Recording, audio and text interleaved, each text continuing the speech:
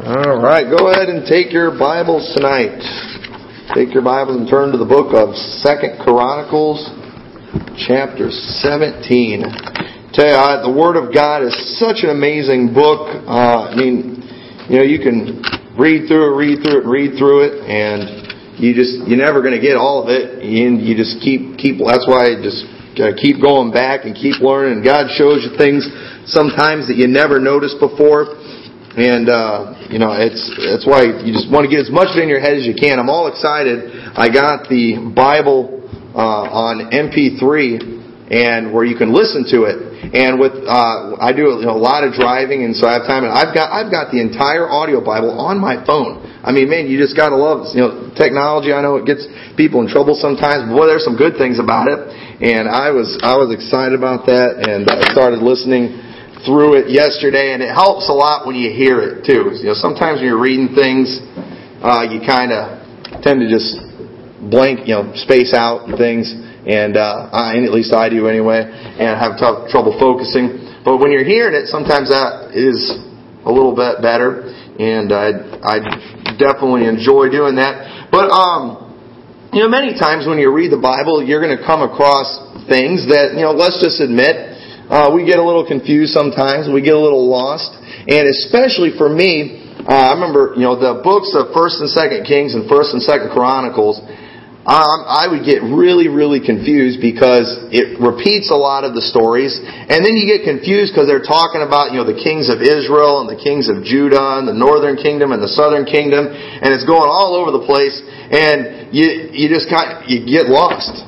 And you kind of get confused about where you're at in history, and there's so many names, and there's some weird names, and you just really get lost. And I remember, a long time ago, I thought, I'm going to try to see if I can't get this figured out. And I went and I took my time, and I went through all these kings, and what I did is I kind of made my own timeline of the kings in the southern kingdom and in the northern kingdom, and I kind of laid it all out, because I said, maybe I'm just a little bit slow sometimes. And I thought I want to kind of get an understanding of who these guys are and understand what's going on when I'm reading these passages. And when I did that, there was all kinds of things that I started noticing when I was reading these passages that really spoke to me and really helped me and gave me a better grasp of these passages. And one of the things that I noticed in here that I noticed some things about one in particular king that we're going to talk about in 2 Chronicles. But before we read our text, I want to ask you a question, and it's something that, I think the answer in a way is fairly simple, but I don't want you to answer, but I just want you to think about this question, and that is, can you be used of God and disobedient? Can you be used of God and disobedient? I want God to use me. But, maybe I don't necessarily like all the things that God wants me to do. So, could I still, be used of Him and maybe only obey some of the things? Just kind of pick and choose? A lot of times people will point at other folks maybe that God is using, maybe, to do a lot of great things. And they'll point at areas in their life where maybe they're disobedient. And they'll use that as maybe an excuse to justify something that they're wanting to do. And the question keeps coming, well, God's using them, so it must not be that big of a deal. And I've heard that question before, and it's something I've thought about. But we're going to look at a man in the Bible that God used in a great way, that was a good king, but he was disobedient. But there were some consequences that came along with it. And I want us to take a look at those things. But just a couple other examples real quick before we get into this guy. Think about Samson. God definitely used Samson, didn't He?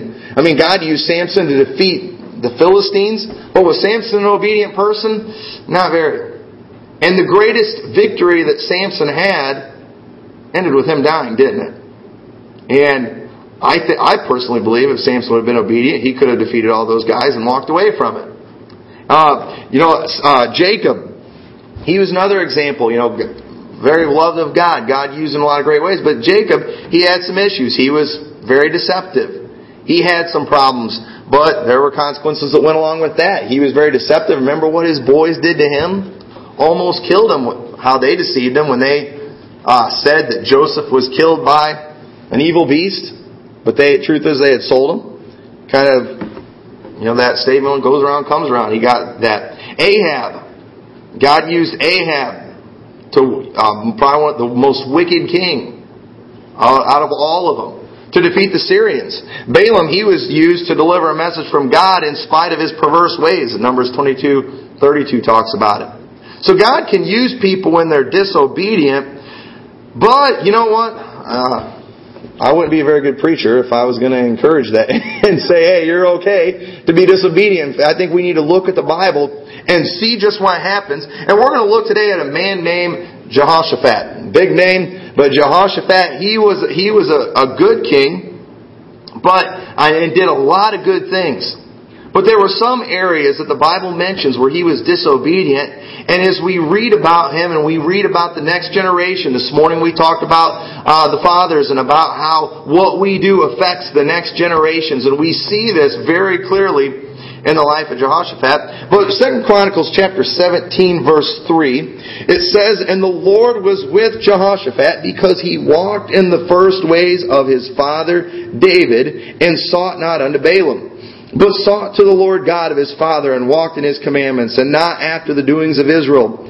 Therefore the Lord established the kingdom in his hand, and all Judah brought to Jehoshaphat presents, and he had riches and honor in abundance. And his heart was lifted up in the ways of the Lord. Moreover, he took away the high places and the groves out of Judah." Okay, good king here. He did a lot of good things. And not only did he do a lot of good things, but because that God blessed him. That's another thing people will do sometimes. Maybe they'll look at someone and say, God's using them, God's blessed them. But then they will maybe bring out an area where they're disobedient. And I'm not saying that anybody's perfect. But boy, we got to be careful about looking at something that somebody else is doing that we know is biblically wrong and trying to justify that based on the fact that God's using them or based on the fact that God has even blessed them. Jehoshaphat was a very blessed person. But then let's read, and then also in verse 12, "And Jehoshaphat waxed great exceedingly, and he built in Judah castles and cities of store." So Jehoshaphat was a good king. He wasn't perfect, but he was definitely better than most. There were some areas in his life that he clearly was disobedient, but God still used him. And the question that can come to people's mind is, well, can I be used of God and be disobedient? And the truth is, yes, you can. You can be used of God and disobedient.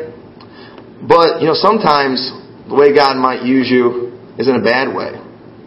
If you ever, He may use, there's I believe it was in the story, I don't have this in my notes, but Aaron's son, I believe it was Nadab and Abihu, the ones that offered strange fire. They disobeyed God, and God ended up killing them. And God makes a statement after that. He said, "I will be glorified." What they were doing was not glorifying God. But when God killed them for what they had done, God got glorified in that. All of a sudden, Eleazar and Ithamar, the next ones, they looked like, you know what? We probably better not offer any strange fire. See what God did to our brothers? And then they were obedient. And God was glorified. But you don't want to be used in that way. You don't want to be used as the bad example. And the truth is, that's what's going to happen when you're disobedient. But let's keep reading about Jehoshaphat in 1 Kings 22 verse 43. It says, "And he walked in the ways of Asa his father. He turned not aside from it, doing that which was right in the eyes of the Lord. Nevertheless, the high places were not taken away, for the people offered and burnt incense yet in high places." Jehoshaphat did a lot of good things, but you got to remember, Israel had gone, and they were pretty far gone during, I believe it was Abijah's, his grandfather's reign. Asa, Jehoshaphat's father, he was a good king, and things got better, and things got even better under Jehoshaphat, but there was still some stuff that needed to be taken care of. There was things that they needed to get rid of, and he didn't do those things. He didn't. They still had the high places there. I don't know what he was thinking. Maybe thought, you know what, I've done enough. The kingdom has gotten so much better under my reign. I mean, things are, God is blessing us. God's obviously pleased with what I'm doing. I'm going to let this one go. I don't know if I want to fight that battle. I don't know what he was thinking.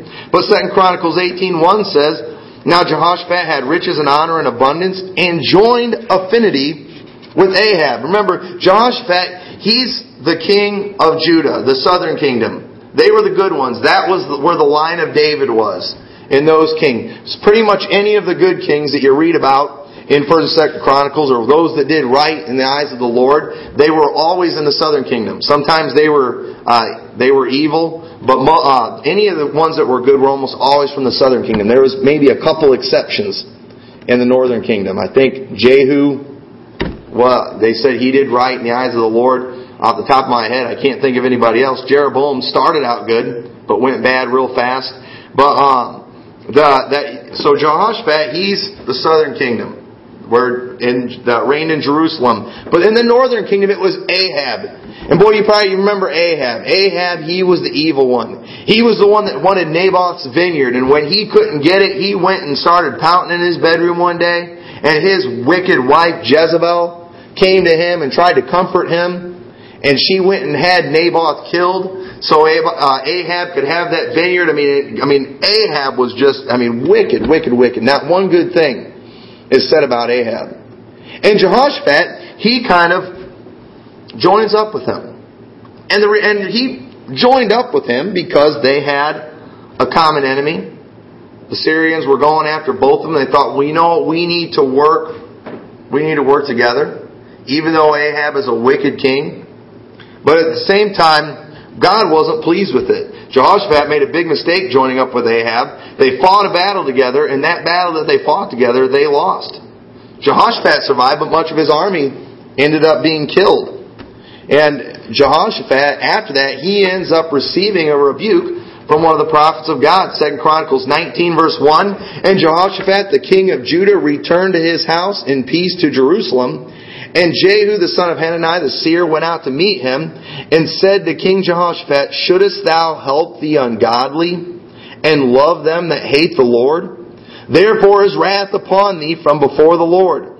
Nevertheless, there are good things found in thee, in that thou hast taken away the groves out of the land, and hast prepared thine heart to seek God. Notice Jehoshaphat, he had a good heart. His intentions were great. He's like, Ahab, man, these are fellow Hebrews. These are fellow, children of Israel. These are my brothers. Maybe he wanted to reach across, politicians, they always talk about reaching across the aisle. I tell you reach across the aisle, a lot of times you're holding hands with the devil. And it's usually, holding hands with the devil on both sides. But Jehoshaphat, he's thinking that way. He's thinking, we need to join up with them. Maybe I can help. Maybe I can turn them towards God. But the man of God comes along and says, shouldst thou help the ungodly? He didn't want him joining up with them. And he receives a rebuke, but he didn't listen. He didn't listen to that man. The next one, Ahab's son, Ahaziah. Jehoshaphat joined up with him. 2 Chronicles 20:35 says, and after this did Jehoshaphat, the king of Judah, join himself with Ahaziah, king of Israel, who did very wickedly. And he joined himself with him to make ships go to Tarshish, and they made the ships in Ezion-Geber. Then Eleazar, the son of Dodavah of Marisha, prophesied against Jehoshaphat, saying, because thou hast joined thyself with Ahaziah, the Lord hath broken thy works, and the ships were broken, that they were not able to go to Tarshish. So once again, Jehoshaphat, God was merciful to him. He sends one of his prophets along to say, hey, you need to rebuke the man of God. You need to rebuke Jehoshaphat for joining up with Ahab. He didn't listen. Ahab dies, and I don't know, maybe he thought, his son's not as bad, he's a little better. I want to help him. But he doesn't. Ahaziah was wicked too. He was just like his father. He was wicked, and he joins up with him. And he wants to work together. He wants to work together with him. And God said, I've broken your works. God didn't bless the works that they did together. He broke up those ships. In churches today, a lot of times people are wanting to join up with all, let's bring all the faiths together and let's all have unity. And I'm all for having unity, but that as long as we're in agreement that Jesus Christ is the only way to heaven, as long as we believe that He's the only Savior, as long as we believe that the only way to heaven is by, asking Jesus for forgiveness and trusting in Him for salvation. But if people aren't going to agree with that, then we're not going to be able to have unity. If they want to worship other gods or other people, we can't really have unity. But many people, in the name of unity, well, let's join up. Let's, hold hands with these people. And Jehoshaphat, because he did this, it hurt many people.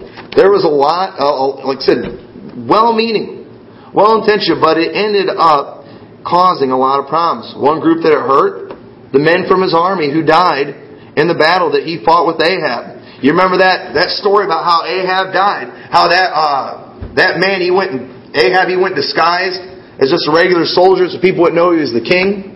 And all of a sudden that man drew a bow at a venture, the Bible says, just kind of pointed up and just took a shot into the crowd and got Ahab. Jehoshaphat was with him in that battle. Shouldn't have been there, but he was. But God was not going to help him in that battle. God was upset with Ahab. Ahab was a very wicked king. And many people in Jehoshaphat's army died fighting in that battle where God was not going to bless them. Listen, we want to be careful not to get involved in things that God's not going to bless and that God's not going to work. I want God's blessing on anything that I do, because without Him we can't do anything to begin with. I want God's blessing. We've got to be careful. The truth is, innocent people will suffer as a result of our disobedience. Now, I wonder, what happens, because of our disobedience, because we don't follow the Word of God like we're supposed to, because we don't witness like we should. The truth is, we'll probably never know until we stand before God what we missed because of disobedience. But I tell you, we need to take it serious. We need to take it serious. But then notice also the men who perished with his ships that suffered, as well as their families. All these people who worked in these ships or maybe died on those ships when God broke those things up. God's not going to bless the works of disobedience. Listen, I want God to bless the work that we do. I don't want my labor to be in vain. I want it to count for something. It ought to be all our desires to have God's blessing on whatever we do. I tell you, too many people they get caught up in the works of their own hands and get caught up in what they can do themselves. And I want more than that. I want God's power on my life. I want His blessing. But we're not going to get it if we're being disobedient. We might do some great things as far as the world's concerned. We might be able to impress some people. But I want more than that. I want God's hand on what I do. And listen, just because God has blessed you in one area doesn't mean He's going to do it in every area. I want God to bless my family. I want to raise a good family. If that's going to happen, I need to follow the Word of God. But I don't want to just raise a good family. I want to have a good church. I need to follow the Word of God in that area. If you want to have a good business, you need to follow the principles of the Bible in that area. God's going to bless you in the areas where you're obedient to Him. And Jehoshaphat, for the most part, he was obedient, but there's one area that really, I think that all this other stuff, okay, it ought to scare us a little bit. But boy, the one area where Jehoshaphat really got in trouble, and the ones that it really affected, that ought to get all our attention, was what it did to his children. And that's the main thing I want us to focus on, especially this being Father's Day, on about who gets hurt when we're disobedient. Because if you are disobedient, many people, they just don't care about hurting others. They don't care who in the world suffers. They don't care if the church suffers. But the truth is, hopefully, if you care about anybody, you at least care about your children. You care about your family, and you want to do the right thing by them. But notice what happened to Ahab's children. This is more of just a teaching lesson tonight, kind of going through some Bible history. But 2 Chronicles chapter 21. And I'll tell you, we didn't have time to go into any of this morning, but this really goes in well with the message that was preached this morning. 2 Chronicles 21, verse 1. Now Jehoshaphat slept with his fathers, and was buried with his fathers in the city of David, and Jehoram his son reigned in his stead. I want you to remember, Jehoshaphat, he's a good king. He was a good king. He loved God. He had a good heart. He was obedient for the most part, but he had some areas where he didn't obey. Jehoram, that's Jehoshaphat's son, who ends up reigning after him. It said, and he had the brethren, the sons of Jehoshaphat, Azariah, Jehiel, Zechariah, and Azariah, and Michael and Shephatiah. All these were the sons of Jehoshaphat, king of Israel. And their father gave them great gifts of silver and gold and of precious things, with fenced cities in Judah. But the kingdom gave he to Jehoram, because he was the firstborn. Now when Jehoram was risen up to the kingdom of his father, he strengthened himself, and slew all his brethren with the sword, and divers also of the princes in Israel. Jehoram was 32 years old when he began to reign, and he reigned 8 years in Jerusalem. Notice what happens. Jehoram, Jehoshaphat's son, the good guy. Alright, the good king. The guy who had a good heart, but he compromised in the area of who he associated with. And his next son comes along and he kills all of his brothers. He kills all the princes. I mean, can you imagine? Now, I know Jehoshaphat's dead at this point, but can you imagine if he would have known that his son was going to do that, kill all his brethren? No doubt Jehoshaphat loved his children. He gave the kingdom to Jehoram because he was the firstborn. But where did Jehoram get the idea to kill all of his brothers? Where did he get the idea to do that? Well, in verse 6 we see, and he walked in the ways of the kings of Israel, like as did the house of Ahab, for he had the daughter of Ahab to wife, and he wrought that which was evil in the eyes of the Lord. Howbeit the Lord would not destroy the house of David because of the covenant that he had made with David, as he promised to give a light to him and to his sons forever. Notice it said he walked in the ways of the kings of Israel. Why was he so familiar with their ways? Well, because his dad was good friends with Ahab. Jehoram, obviously, he was involved. He was probably there in the battles. He was probably there close to his father. When his father's fighting along Ahab, he probably knew Ahab pretty well, and he might have had a relationship with him. And Ahab talked about how, when I was a king, I made sure I got rid of all my brothers. Anybody that might come along and try to take the kingdom from me, I wipe them out. I'm not gonna deal with that. In Jehoram, he becomes king, and he's like, I remember Ahab. I got some advice from Ahab one time. And he goes and does this horrible, cruel, wicked act that no doubt he got from the kings of Israel. The Bible says he walked in the ways of the kings of Israel. And not only that, not did he just have that association, but he had the daughter of Ahab to wife. He married the daughter of Ahab. What was he thinking there? What was that all about? But that's what he did. But Jehoram, like his father, he made friends with the kings of Israel. In Jehoram, he even went a step further. He became like the kings of Israel. And then finally, he even goes further. He marries the daughter of Ahab. And who do you think her mom was?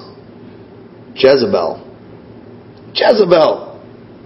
He married the daughter of Jezebel. We talked about this morning how my dad always gave me that advice. When looking for a wife, look at the mom. You'd think Jehoram would have done that. It's like, man, you know what? Jezebel. That says it all right there. Jezebel. That's not a compliment. That's an insult. That's who his mother-in-law was. You'd think he'd say, hey, no. But many times whenever kings' sons would marry with other kingdoms, it was kind of a peace thing. It was easy for those kingdoms to have peace if the two kings, shared grandkids. Ahab's going to be less likely to go and destroy or fight with the kings of Judah if the king is his son-in-law. And his daughter is there, and his grandkids are there, and they would get the truth is they were way too involved. And Jehoram, he goes and marries her, and because of that, he ends up being like the kings of Israel.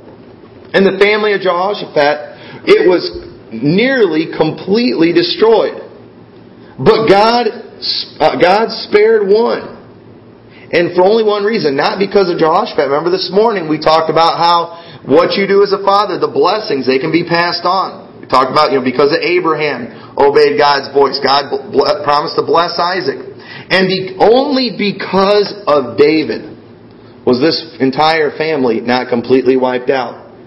We see that there in verse 7. It says, howbeit the Lord would not destroy the house of David because of the covenant that He had made with David, and as He promised to give a light to him and to his sons forever. That was the only reason. I believe God would have wiped them all out. But David, once again, the blessings of David were being passed down. Well, that's why we need to pass those things out. Pass those blessings down. And David had done that, and so God spares him. There's one left. And other than that, Jehoshaphat's family was nearly completely destroyed. We see also in verse 16 and 17, moreover, the Lord stirred up against Jehoram the spirit of the Philistines and of the Arabians that were near the Ethiopians. And they came up into Judah and brake into it and carried away all the substance that was found in the king's house, and his sons also and his wives, so that there was never a son left to him, save Jehoahaz, the youngest of his sons. So Jehoram, he was so wicked that God ends up destroying all of his children except one. There was one that God spared. Once again, because of that promise to David. Thank God for David. Thank God for him. Thank God for what he did. But then finally, Jehoram, look what ends up happening to him in verse 18 and 19. And after all this, the Lord smote him in the bowels with an incurable disease. And it came to pass that in the process of time, after the end of 2 years, his bowels fell out by reason of his sickness. So he died of sore diseases. And the people made no burning for him like the burning of their fathers. Now, I don't know what that disease is called, but I hope I don't get it. That doesn't sound like a good way to go. He didn't die a hero fighting in a battle. He didn't die a heroic death. He didn't live that full, long life. He got this incurable disease that just sounds horrible and sounds disgusting, because this man, this king, Jehoram, somebody that God wanted to bless. This was somebody that was in the line of David. Not only that, Jehoram is also in that royal line that goes to Christ.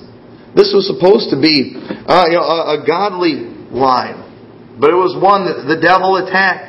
And the devil was able to get in there when he got Jehoshaphat to join up with Ahab and his family, and they got so connected, they got so intermingled that it ended up destroying Jehoram. He was such a wicked king, he wiped out all of his own family. He ended up dying this horrible death. And Jehoram's wife, and listen to this, so Jehoram, he dies. But you know what? It gets worse. Jehoram's wife, her name was Athaliah, ended up trying to kill all her grandchildren. Chapter 22, verse 10 there in 2 Chronicles. It says, but when Athaliah, the mother of Ahaziah, saw that her son was dead, she arose and destroyed all the seed royal of the house of Judah. Ahaziah, Jehoram's son, he became king. And when he died, I don't believe he was king for very long, Athaliah decides, you know what? Remember, this is Jezebel's daughter. It's like, you know what? I'm in charge now. We're going to let the queen run the show now. And she destroys all the seed royal. These are her grandchildren. Can you imagine a grandmother killing her own grandchildren? I mean, you hear stories every now and then that are just horrible about mothers killing their own children, which is just so unnatural. It's so bizarre, but it happens. You don't hear a whole lot about grandmothers doing that. The truth is, grandmothers today, many times, are the ones that end up raising the grandchildren. We're seeing that more and more in our culture today. But here we have a grandmother that is killing her own grandchildren. Why? For power. Just for power. Who would do that kind of thing? The daughter of Jezebel.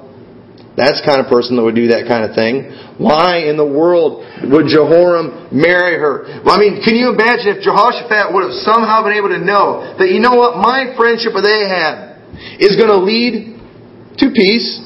We're going to get along. But my son's going to marry his daughter. She's going to be like her mother and worse. He's going to kill all of his brothers, my sons. His wife is going to kill all of her grandchildren, my great-grandchildren. I guarantee you, Jehoshaphat could have known the consequences of what this union was going to do. He never would have had anything to do with it. There's no way, but God spares Jehoahaz, the youngest of his sons, and it's an amazing story how God protected him and how God ended up restoring him and making him king, and God ended up killing Athaliah and getting rid of her. But what a horrible path that went there.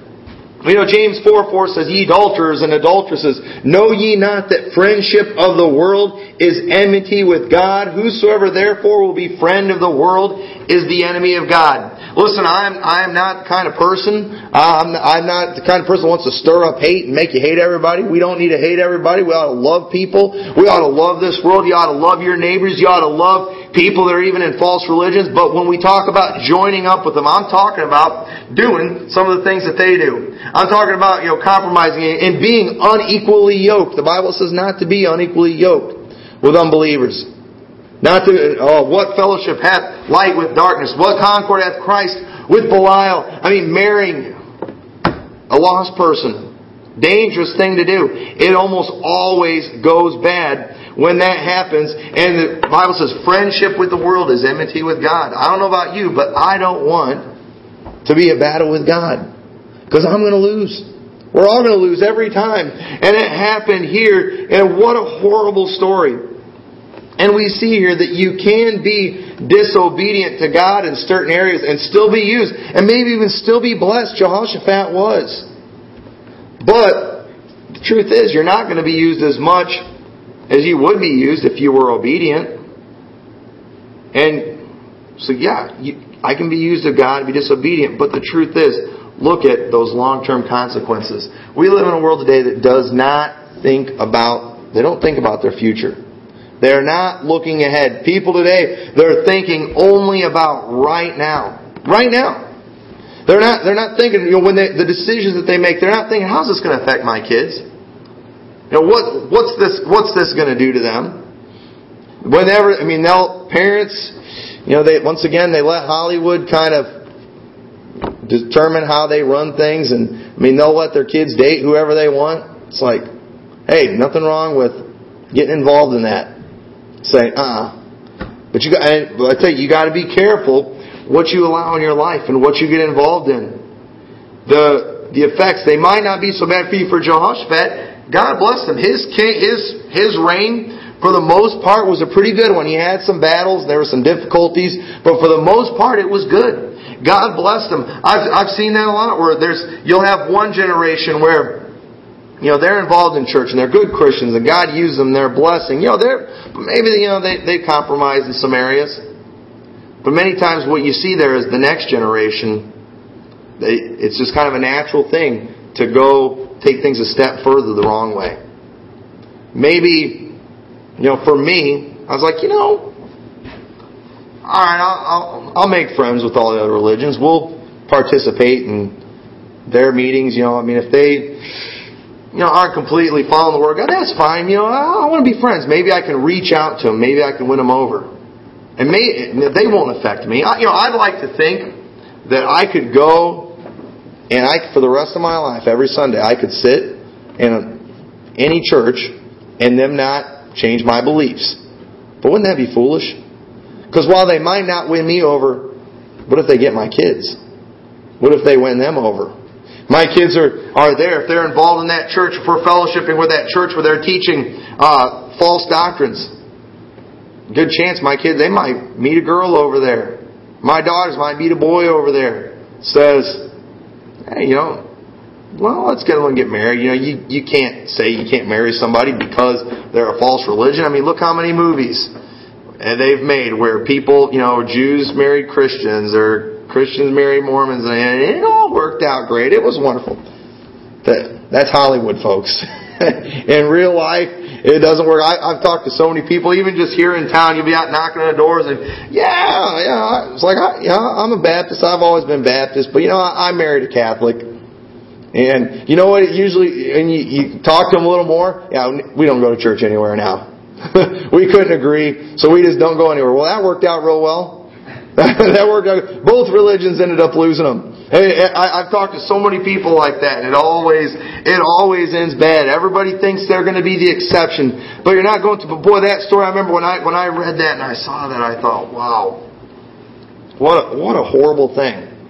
It just got worse from generation to generation. And we're seeing that, we talked about it again this morning, how, the truth is, Christianity should be growing. If we would just win our families, and they would win their families, well, we would be growing at a very rapid rate, but we're not. We're not reaching them. They say, the Muslim religion is one of the fastest growing religion. You know why? They're winning all their family. They're passing it on. And just they're naturally growing, just having kids and grandkids. It expands. My dad, he came from a family with 9 kids. My grandma, when she died, I believe she had somewhere around 39 grandkids and about 40 great-grandkids. And it's even more than that now. I don't even know what it is. That's a lot. There's a lot in that family.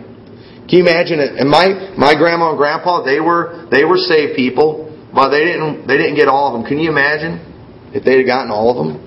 My mom, on her side of the family, she only had one sister. There's 2 sisters, but between those 2 sisters, there's 13 children.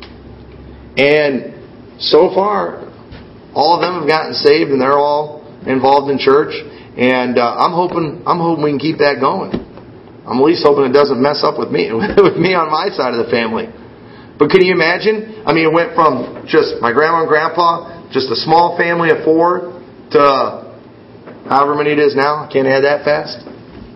But we got to pass those things on, but we've got to be careful what we allow in our life. It can have some very dangerous results. Sometimes those things, they don't show up for years to come, maybe for another generation or 2. But we got to be thinking about that. We got to start thinking about future generations. But once again, it's not a part of our culture today.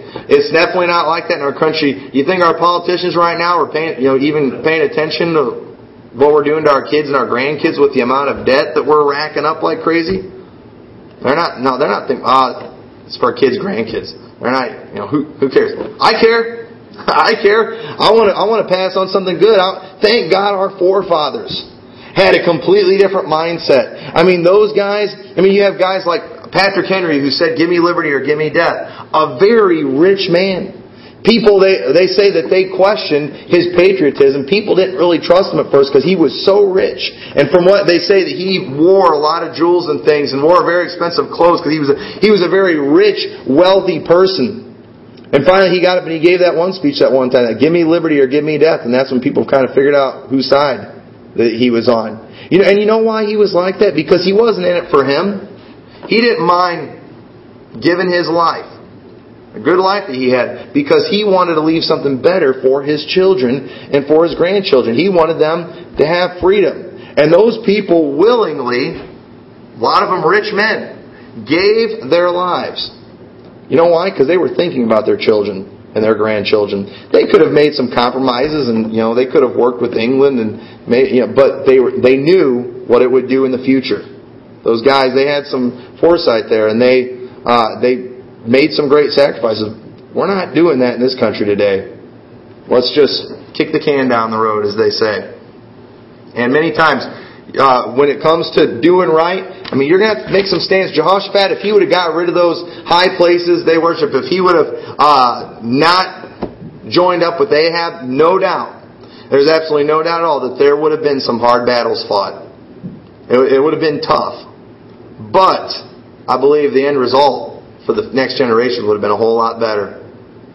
His son wouldn't have married Athaliah. His son wouldn't have learned to kill all of his brothers. His son's wife wouldn't have been wicked enough to kill her own grandkids.